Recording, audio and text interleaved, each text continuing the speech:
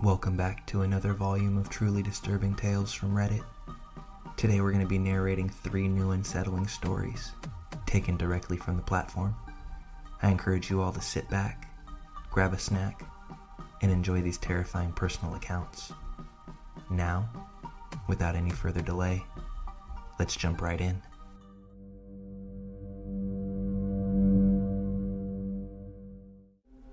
I'm a guy in my 30s now, but this happened about a decade ago, with the onset of Tinder and other swiping apps.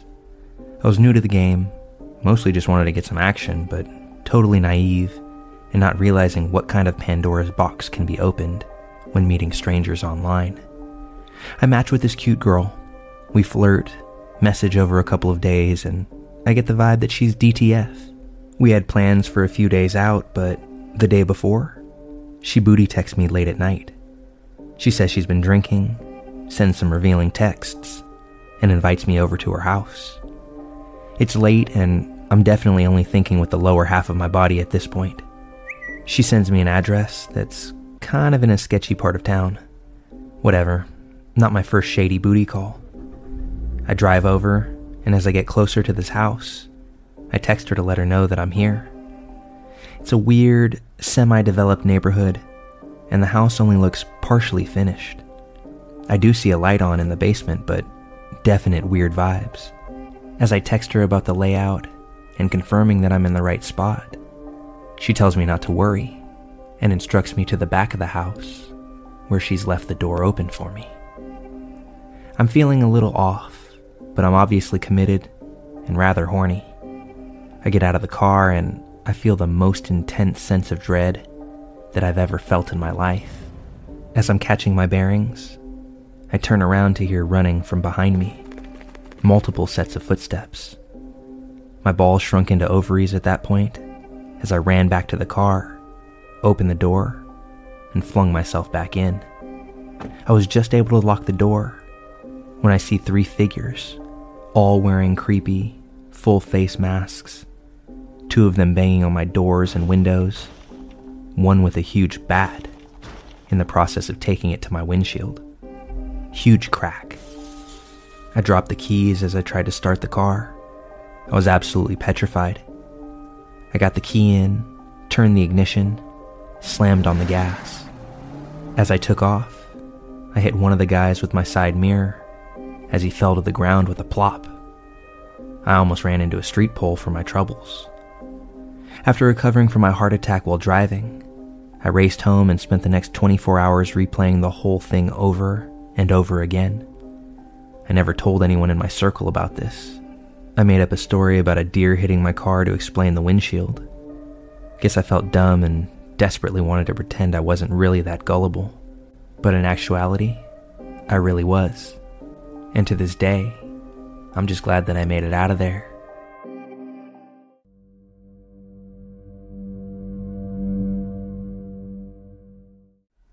This was an experience I had alongside my BFF in high school. This was around 2006 in rural upstate New York. We had met in the 3rd grade and are still friends to this day, both 27 now. Let me give you some background information. My friend, B, and I became instant friends when we met in 3rd grade and were inseparable from that moment. We frequented each other's homes, so much so that her mom set up a guest room as my room. I had toys, clothes, pictures. Everything that I needed was there. I was family. Pictures of B and I hung on the walls of her home, owned by her very proud mother, Shelley. Shelley always wanted 2 daughters and loved me so much that that's what she considered me, her second daughter. Now on to the meat of the story. Again, this incident took place when B and I were sophomores in high school. Her mother was divorced and dated a few different men, meeting some off sites like eHarmony. She had been speaking to a man for a few weeks, gushing about how manly and charming he was. She was really excited and always showed us their profiles before she decided to go on an actual date with one of these men. She always would say, "I need my daughter's stamps of approval." One night, she called us to her room and showed us this man she had been talking all about. His profile was simple, as one would imagine for a middle-aged man in 2006. His headline read, "Looking for a strong mother." I made a joke about this odd placement for caps and just how strange a way to start out, but we moved forward. It told of his metalwork background, his love of cold steel, and his work in a foundry that kept his icy heart just warm enough. I was honest and told her that it sounded off, but he was handsome, sporting black, well-groomed hair, a beard, strong jaw, ice blue eyes, and relatively fit body for a 40-something-year-old male. I did stress on the weird vibe, though. B joked how Shelley always picked out the antisocial ones, and we laughed knowing this wasn't wrong. Shelley had brought home some weird stories, but what do you expect when meeting men online? We told her to go for it, so they planned on dinner. It was a haul for him, about a 2-hour drive. He was driving to our location, where they would then take one car into town. B and I helped Shelley pick out her outfit, helped her with her hair and makeup, and then went back upstairs so she could have some time to herself before the long night. We headed upstairs where B and I were painting a wall in her room, just listening to music and cutting up. He just let himself in the house like no big deal.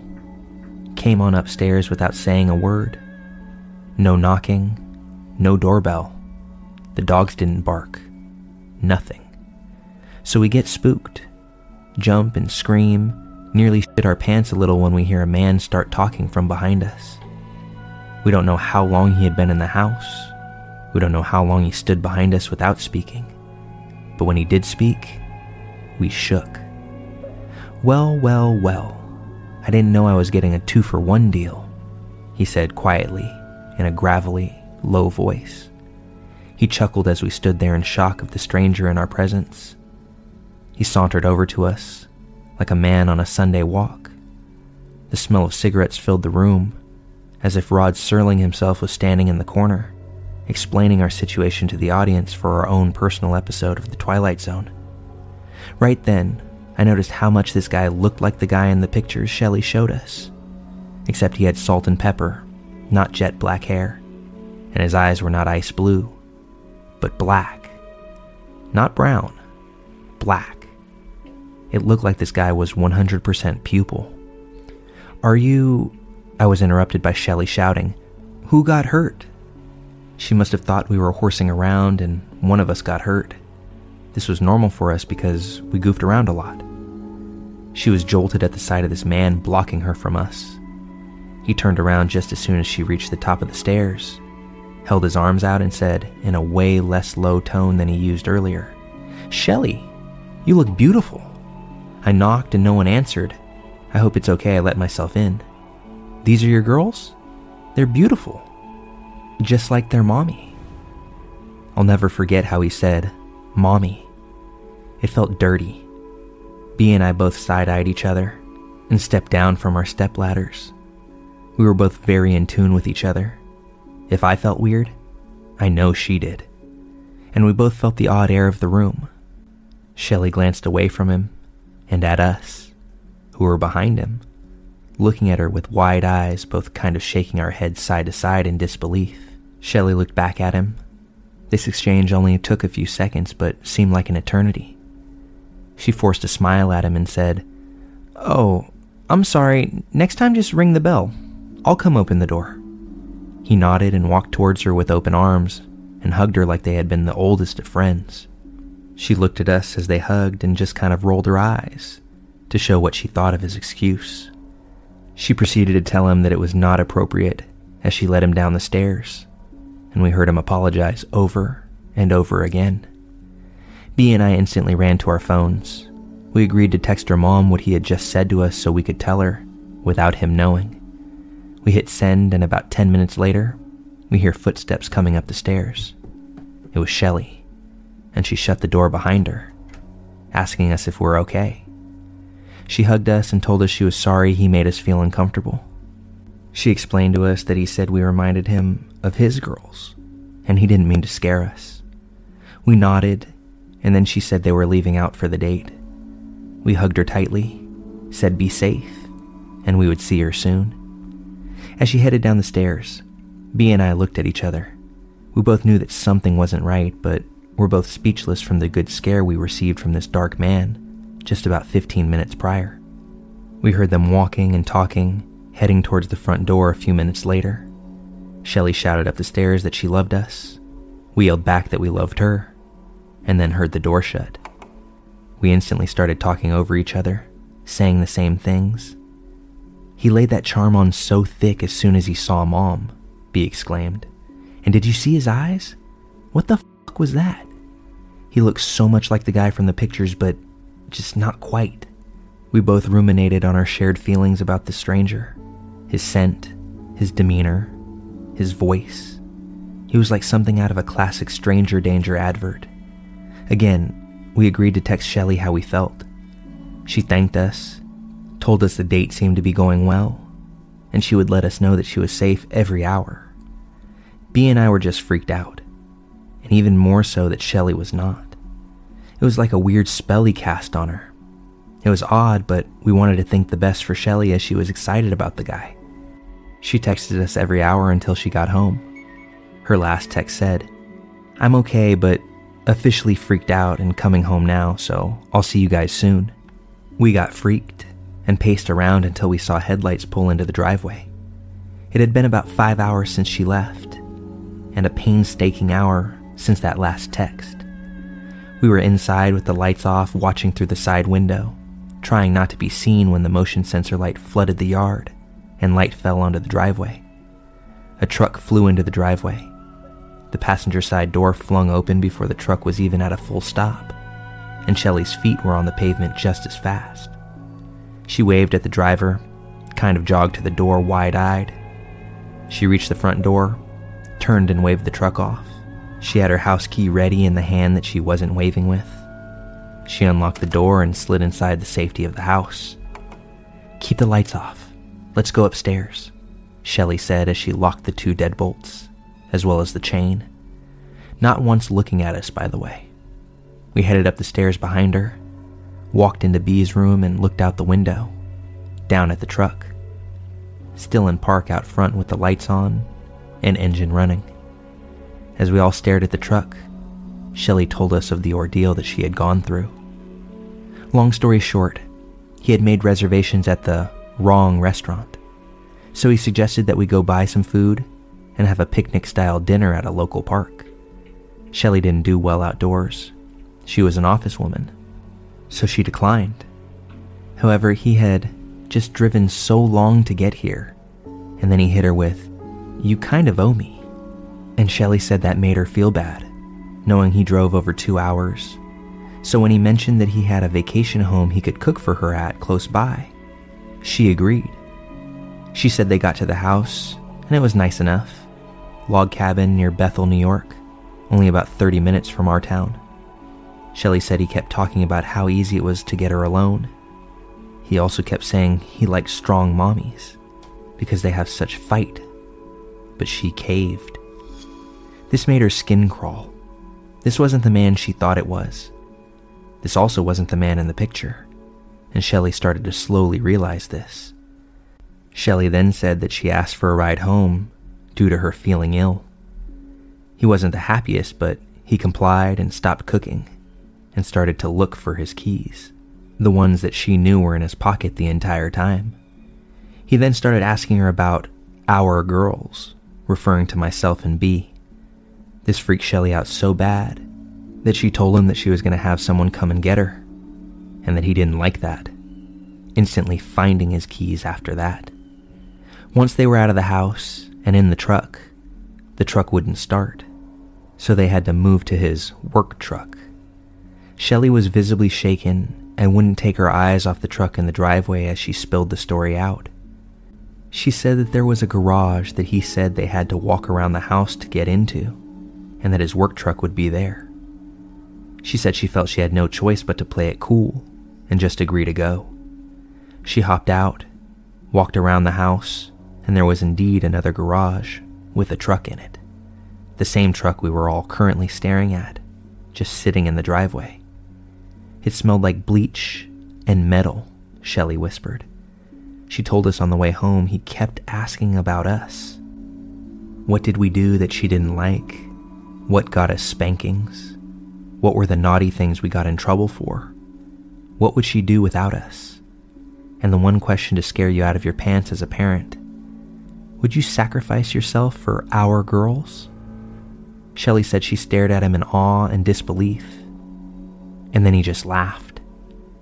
She got more and more concerned as she noticed her surroundings in the back of the truck that she was riding home in. There were what she thought were chains and a bucket sitting on the back floor, a duffel bag, and a very large metal object that she wasn't quite sure of. This is when he started to pull out pictures on his little flip phone that he had of us. He must have found Shelley's Facebook, and he took pictures of our pictures and had them on his phone, waving it around, telling Shelley what a good, strong mommy she had been to us, and she should be proud of what she had accomplished. By this time, they were pulling into the driveway, and Shelley was done with his shit. She was just about finished with her story when we saw the truck lights turn off. Shelley immediately picked up the phone and dialed the sheriff, and told him quickly there was an unwelcome person outside of the home. Being in such a small town, the sheriff not only went to school and graduated with Shelley, but only lived 3 doors down. Just as we see this guy getting out of his truck with the duffel bag, we saw the sheriff whip up behind him. This man panicked and literally threw his duffel into his truck and tried to back into the sheriff to get out. When he realized he was blocked from the rear, he went through the yard. We couldn't believe our eyes. The truck peeled out, taking some of the lawn with it. The sheriff came to the door to check on us and told us he had units down the road waiting for the guy. We all shared a good collective cry and rejoiced in our safety. It did, however, create some paranoia issues in the next couple of weeks, due to the fact we didn't know how long he was in the house when he just let himself in. Did he put cameras anywhere? Did he mess with food in the house to hurt someone? I mean, it was bad, but we did work through it. We never heard anything about him getting caught, and we did occasionally receive eerie messages on Facebook, 2 of which we knew were him, but we put that out of our minds. Haven't heard anything from or about him since about 3 months after this incident, when the last message was received. It's been about 16 years since the incident, but we still talk about it when we can. So old dude from eHarmony, let's never, ever meet again.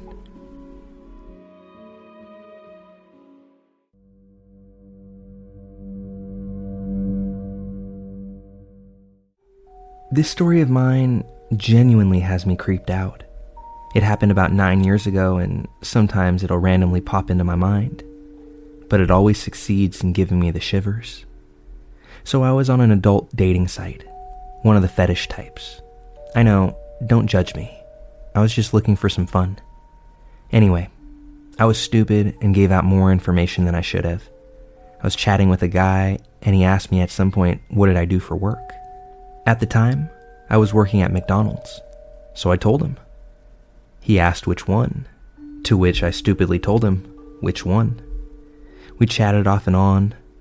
We hadn't been chatting for too long, as I remember, but I had also stupidly given him my phone number at some point. He would talk about how he wanted to meet me on my break and have some fun on my break. I told him no thanks. I don't bring my lifestyle to my job. Gotta keep some level of separation, right? Anyway, I checked my messages just before I was due to clock out of work. Luckily, I did.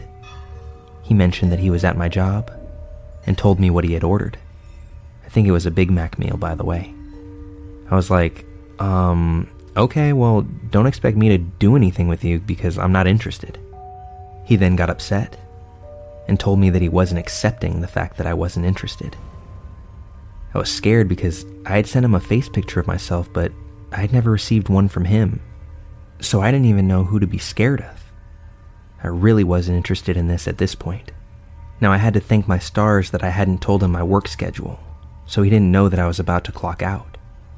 So, after clocking out, I told one of my managers that I was on a dating site, and some guy just showed up to work. I have no idea what he looks like, and that I was going to hang out in the back in the break room for a bit. She didn't judge me, and was just like, oh, okay. I waited about half an hour before I left. I didn't have a car at the time and had to walk home, so I was afraid the whole way that he would see me and try to snatch me up into his car. Once again, luckily, no one followed me, so I did find myself in the clear. I don't remember if I instantly blocked him or if he just never messaged me, but I never heard from that guy again. I don't know if this really counts as all that creepy, but it does creep me out that some random person just decided that he would show up to my job and expect me to want to meet up with him. So yeah, now I just give vague responses as to where I work. I don't work in the same town I live in, so it would be hard to pinpoint my exact location. This experience opened my eyes and made me much more aware of the information that I give out to strangers. So, creepy guy, the one that I don't even know what you look like, let's never meet.